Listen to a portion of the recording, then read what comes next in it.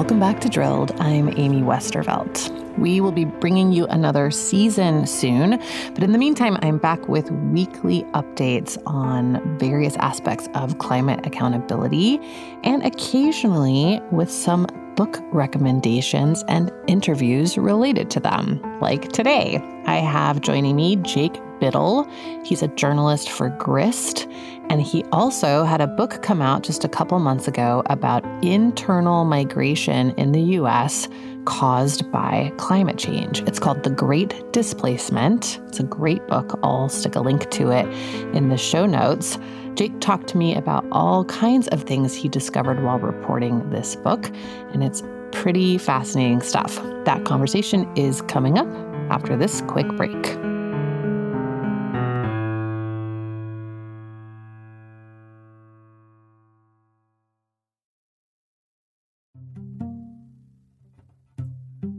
Hi, it's Amy here, and I'm excited to tell you about a new podcast from APM Studios and Western Sounds called Ripple. Such a good idea, this show.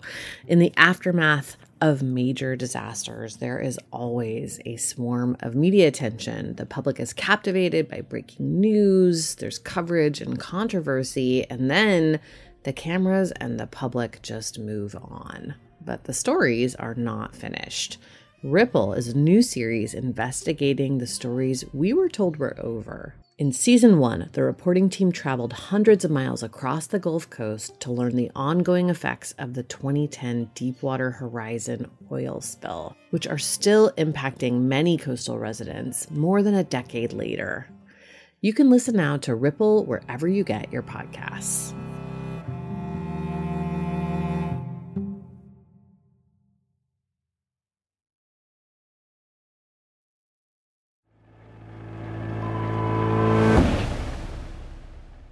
Hi, my name is Jake Bittle.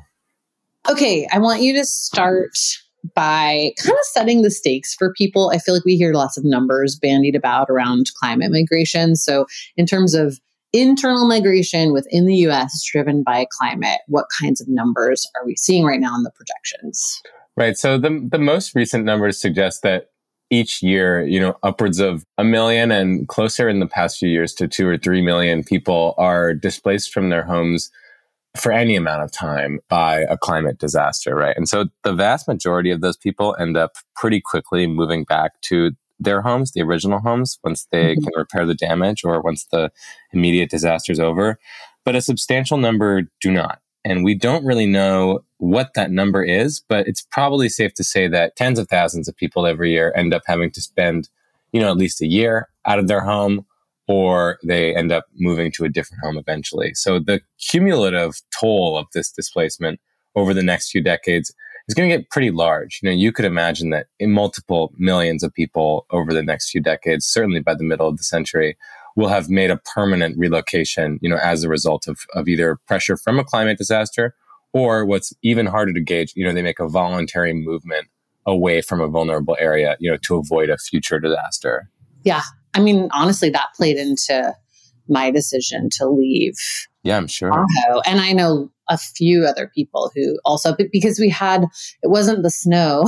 It was like we had multiple summers in a row of being trapped inside by smoke from fires. Like my kids' school started to have more smoke days than snow days. Wow. Which was really just brutal. Yeah, was it the Caldor fire that was all around around Tahoe for a few weeks, right? Yeah. Yeah, we actually evacuated twice because of that fire. So, the first time was just the smoke got so bad that it was, my kids were complaining about their eyes hurting inside the house, even with all the windows closed. I mean, most of Tahoe's housing stock was built in the 1970s and never touched since. So it's not like we had really great, seals on our windows and stuff. So I kind of was like, oh, I guess we could just leave for a few days to get a break from the smoke. That would probably be good. And since, we're able to do that, we should. Yeah. So we did. And then the second was actually they were worried it was going to kind of tear up the west shore of the lake. So they were advising everyone in West and North Tahoe to evacuate. So it wasn't like running from a fire. Which, Right. I don't know. I feel like people have this idea that it's like, that it's always like disaster or not disaster, emergency or not emergency. And like a lot of people end up, leaving for either a short period of time or forever just because of like a building of it, Yeah, definitely. Definitely. So anyway, I want to have you talk about some of the things that you heard from folks about how they make the decision to stay or leave, both temporarily and more permanently.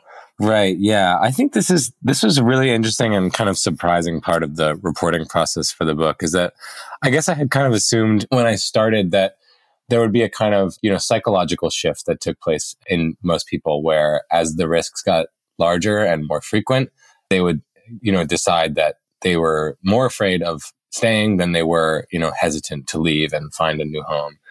That was certainly true for a lot of people, but I think there was this whole other set of push and pull factors, which were primarily financial, that I don't think I considered at the start, right? So the availability and extent to which someone had bought homeowners insurance or flood insurance in flood-prone areas was like a prime driver of whether they had the resources to rebuild the same kind of home that they lived in before.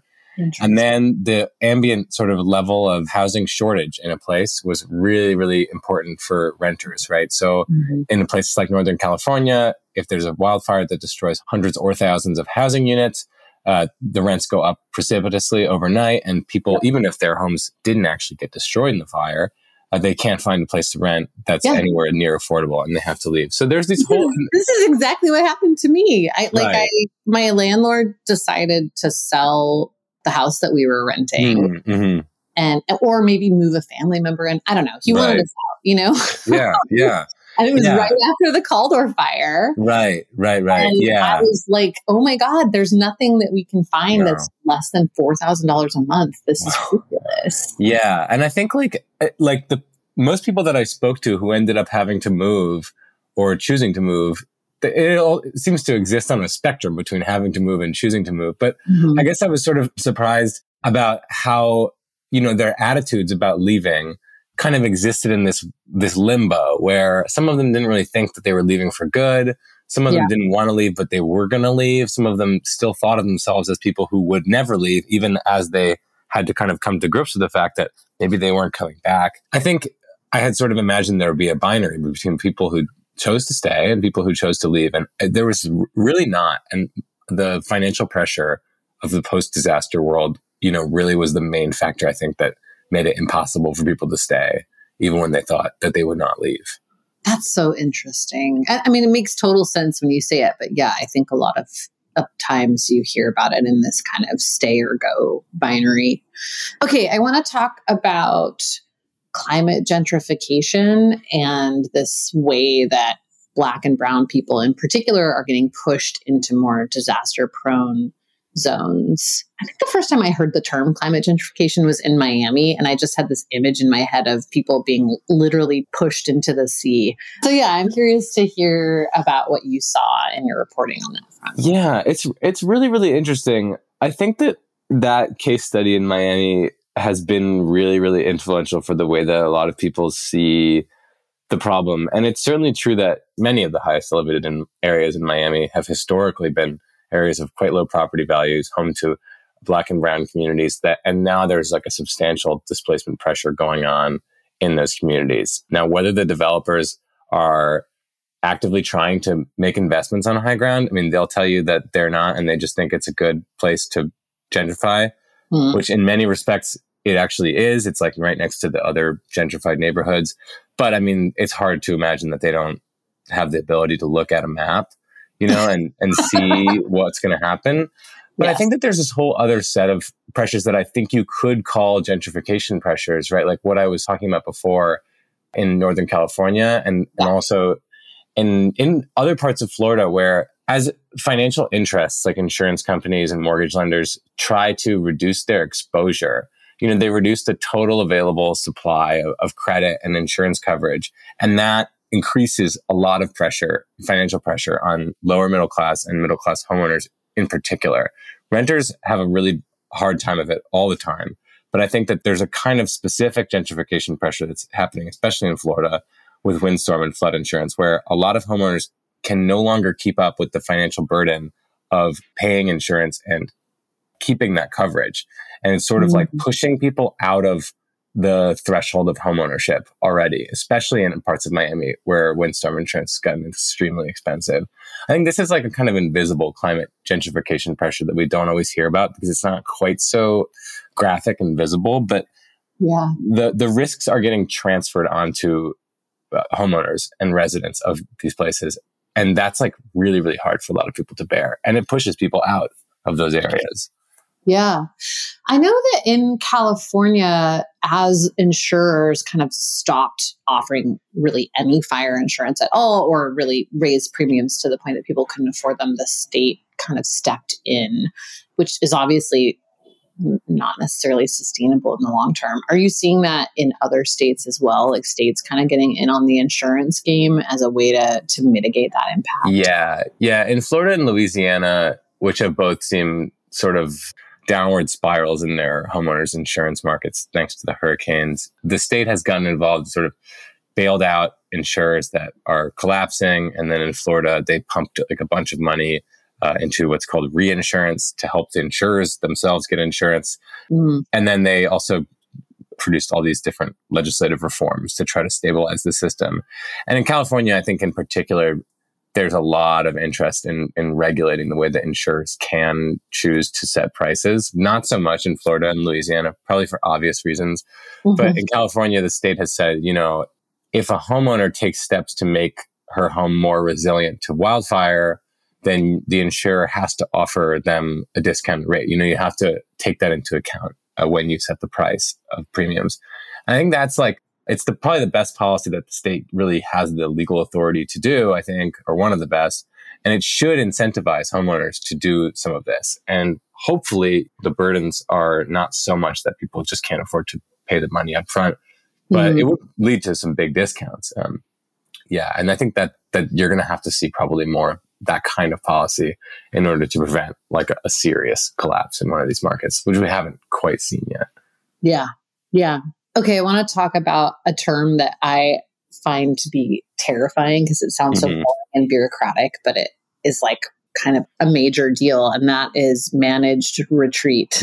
Yeah. Like every time I hear that term, I think of people like slowly running and screaming.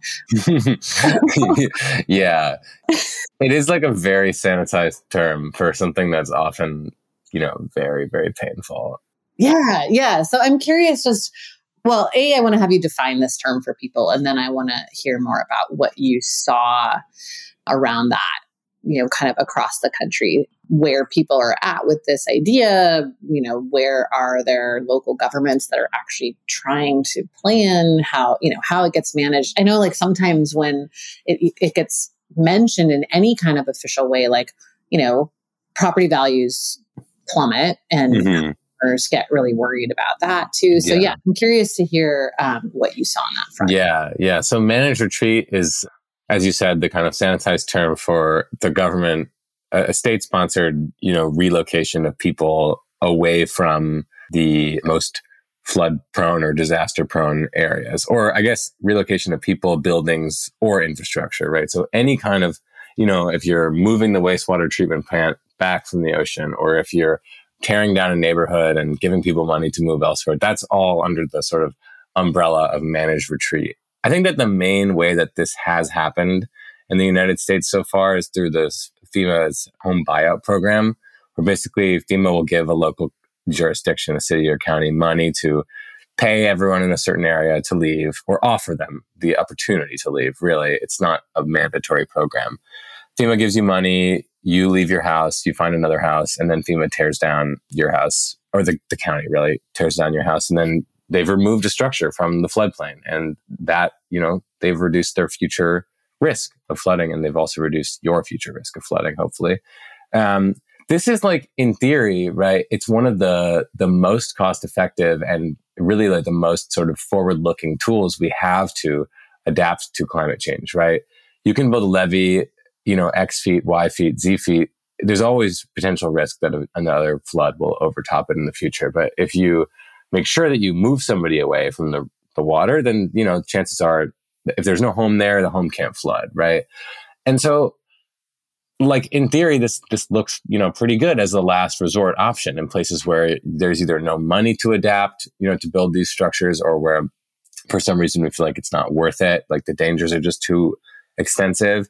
The problem, and what I found in the book, is that almost everywhere that this happens, it turns out to be really ugly and to leave people in quite a bit of pain. So I wrote about like a test case of this in Eastern North Carolina. There was this community called Lincoln City. It was a historic African-American community right on the banks of this river on land that was sort of considered worthless by the white planters who had dominated the area in the late 19th century. And the government, after 2 hurricanes, came in and said, we would like to give you all money to leave. We're never going to build a levee around you. We're never going to help you elevate your homes because they're not worth enough.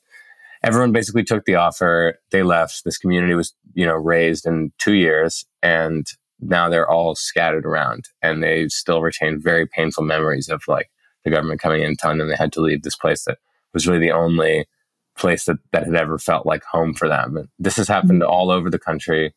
Some places people are okay with leaving, but other places, especially Black communities where there's not enough home values in the government's eyes to justify, the expense of flood protection. This is often a really painful process. And it's just sort of like, it's one of these things where, a lot of adaptation experts and sort of planners see it as a really, really sound tool for adapting. And to a certain extent it is, but it comes with all kinds of implications for racial and economic justice that we really haven't begun to tease out yet. Well, yeah. I mean, we haven't figured out how to build housing or approach development in an equitable way, period. Right. So the idea that we're going to do managed retreat in an equitable way seems really implausible, unfortunately. But I also think kind of leaving it to a disaster to take care of has similar impacts. Right? Oh, yeah. Yeah. I mean, at least in the case of, a managed retreat policy, you could, in theory, design a policy that works better than the one that they have currently does, right? Like, so the buyout program, you just get a check for the pre-flood market value of your house, right? So for a lot of people, that's not a sufficient payment for them to find another house they can afford in the same area. Like if you got a buyout right now in Austin, Texas, which they've tried to do in the past, there's no home you could afford for the amount that your previous home probably cost, because costs have risen so much. But you could, in theory, design a program that would include like a top up, for instance, or a long-term relocation stipend to help people make up that difference. But if you just wait for people's houses to get destroyed and then let them go willy-nilly wherever they want, then you definitely know that it won't work. I mean, there's just no way that will end well for most people. So I think like buyouts are like a good start, and there's a way that it could be done well. It's just that it's not being done well right now. But yeah, I mean, managed retreat, probably preferable to unmanaged retreat if you have to retreat. Right. Have you seen any examples of either a managed retreat policy or other types of mitigation policies that have worked well? I know you get into this in the book. I want to have you like walk people through, some examples of things that either you've seen actually implemented or you've heard people kind of talk about that sound like they could be, effective solutions. Yeah. I mean, so probably the best example of this working well is in New Jersey. So after Hurricane Sandy, the state started this program called Blue Acres, which is basically like they took the FEMA buyout program and they expanded it. They staffed up this office that does these individual consultations with homeowners. They keep the offer to the homeowner on the table for a long time so the homeowner can really think about it. They, I believe, include some sort of supplementary financial assistance or, connect people with resources that can help them find a new home. They really have approached it from a longitudinal, perspective. Like, it's not just we show up, we give you the money and we look away. It's that we're sort of guiding the homeowner from the process of making the decision to sell to finding a new home, preferably in the same jurisdiction so that the tax base doesn't suffer and people can maintain their existing social and economic ties. And I think the other example of something that's worked well in Norfolk, Virginia, and this is not a perfect project by any means, but the Obama administration created a grant program the National Disaster Resilience Competition. And this program basically doled out $1 billion to some communities that wanted to experiment with some climate adaptation projects that had never really been tried before. And in Norfolk, Virginia, they took a pretty flood-prone African-American neighborhood on the banks of this tidal river, and they spent about $150 million retrofitting basically every part of the neighborhood's infrastructure. They built this big grassy berm along the water to stop storm surge flooding. They fixed the entire sewer system and the storm drain system. They created these new parks that sort of function as like tidal estuaries to soak up water. They really took a kind of holistic approach. And it's not perfect by any means. Some people are a little discontented with what it's done to the way that the neighborhood looks, for instance. But for most people, it's created a massive reduction in flood vulnerability. This was a neighborhood where property values were falling thanks to the vulnerability. And now they've probably bought the neighborhood 30 to 50 years, depending on sea level rise or even longer. And it really does show how with enough money and enough willingness to take apart the way that neighborhood was built, and redo it from the bottom up, you can kind of control these impacts that seem really scary on the surface of it. Yeah, that's super interesting. You mentioned one thing that surprised you before, which was the various factors that come into people deciding whether to stay or go. I wonder if there is anything else that was particularly surprising to you as you did the reporting for the book. Yeah, I mean, I think that for many people, this might not be surprising, but I was surprised by how many people moved from one dangerous home to another without necessarily realizing what it was that they were doing.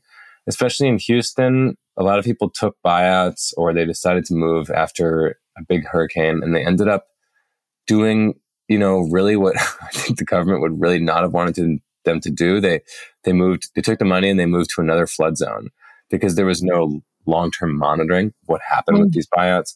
And then other places, people moved from, this is surprising to me, but it's not really surprising when you think about it. Like talked to a lot of people who moved from New Orleans to Arizona, after Katrina, or they moved from Houston to Northern California to a very fire-prone area. And it seems like people's their psychology is really affected by what they've experienced. People don't really assess, risk from a neutral ground. They don't really see, okay, what is a place that's free of risk? They just want protection from the trauma that they've already experienced in most cases, right? And so I did speak to people who left Houston after flood and went to California and got an RV there, and then the RV burned down in a fire.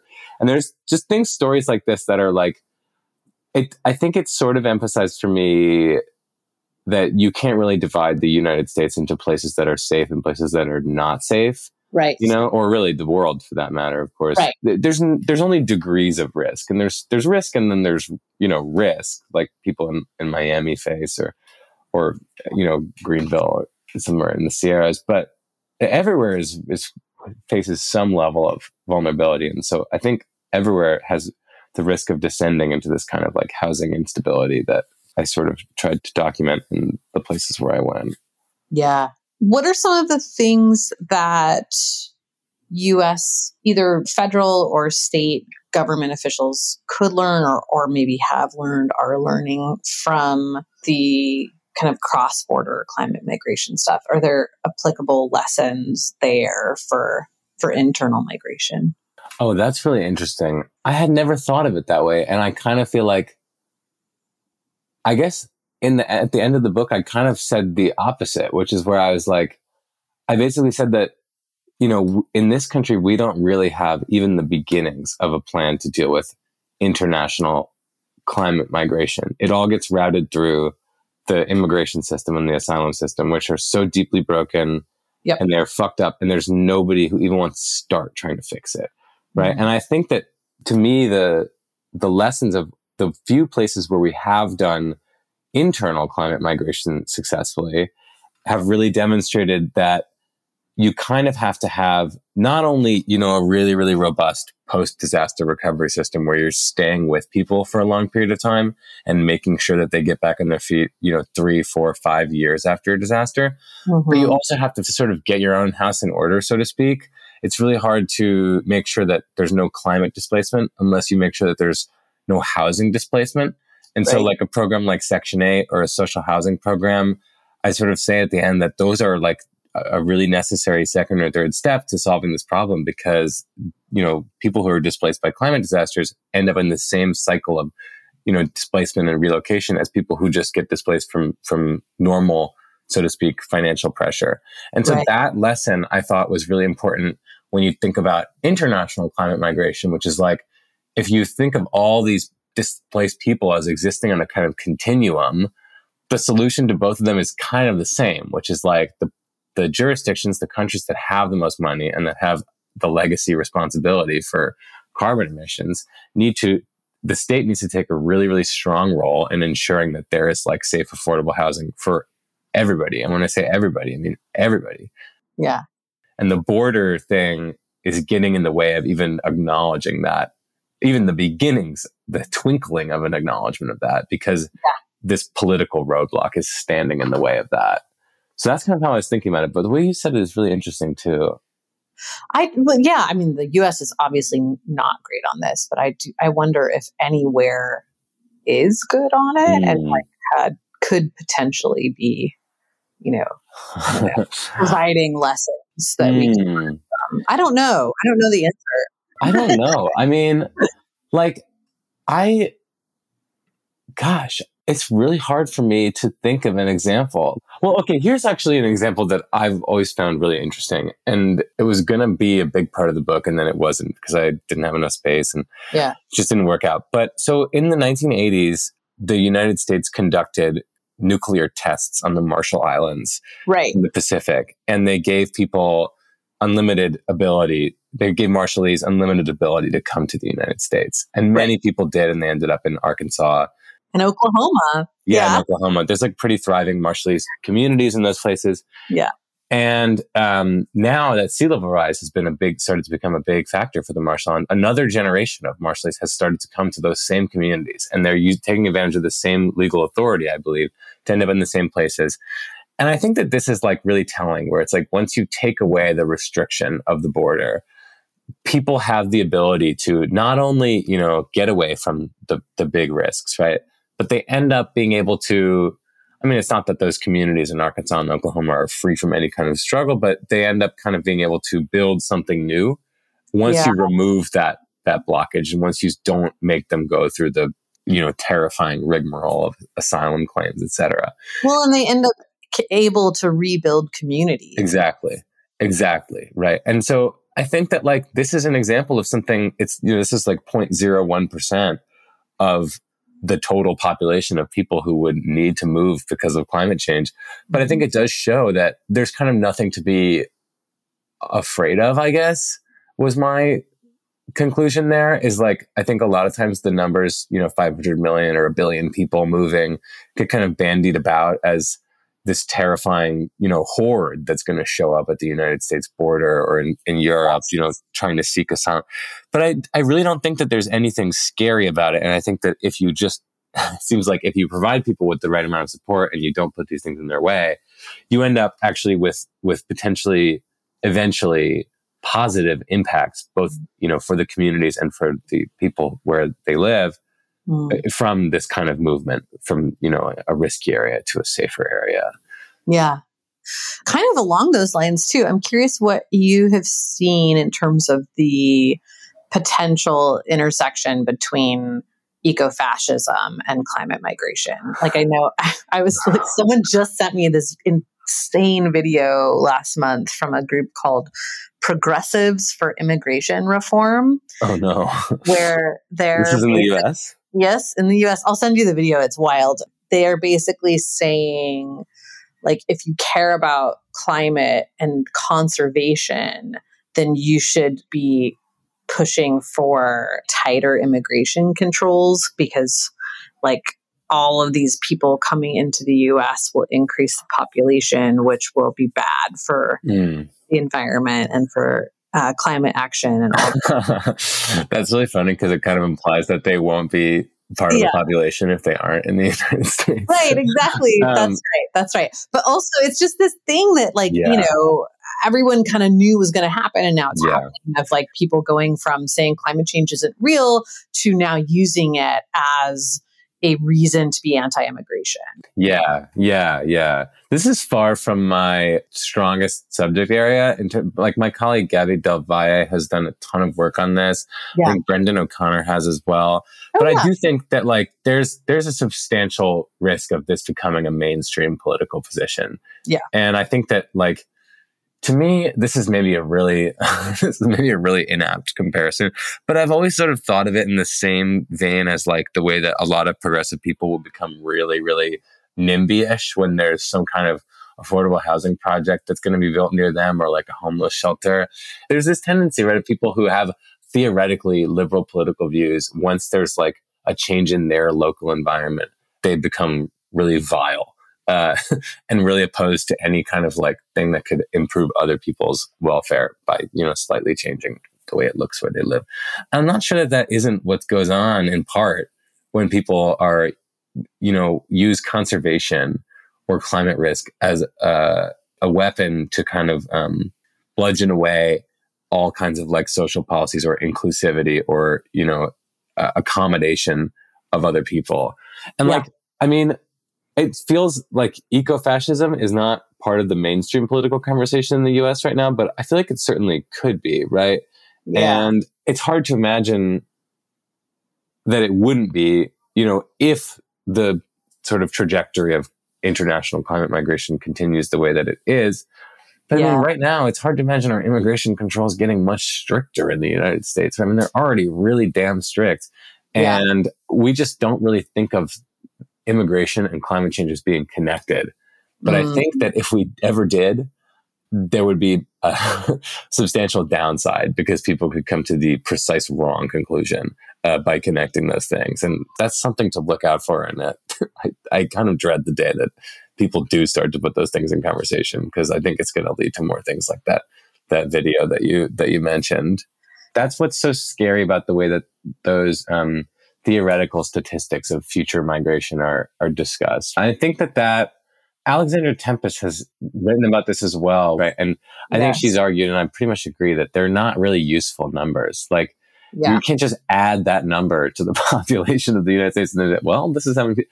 Like, it's not useful. And I think a really serious way to know the numbers or to think about, the potential influx of people or the potential population growth. Like, I think it can really only be weaponized for negative ends. And I think that like we have to start, I guess that's sort of why I said like getting our own house in order. Like, I think we just have to think through the implications of what it would mean to take care of everyone who's displaced by climate change. And then not so much try to like schedule, this kind of influx of people, but just think about what would a benign policy look like for any number of people, right? Including the ones who already live here, right? Like, let's just imagine we're trying to keep track of everyone and keep safe everyone who already lives here. And then like, let's try to expand that out, but don't even really do that well for current citizens. Right. So it's like, I think it's a little like rich in a negative way to be like, oh, we can't handle all that. Like, it's not really the question is, can we handle it? It's not really the question at all. Yeah.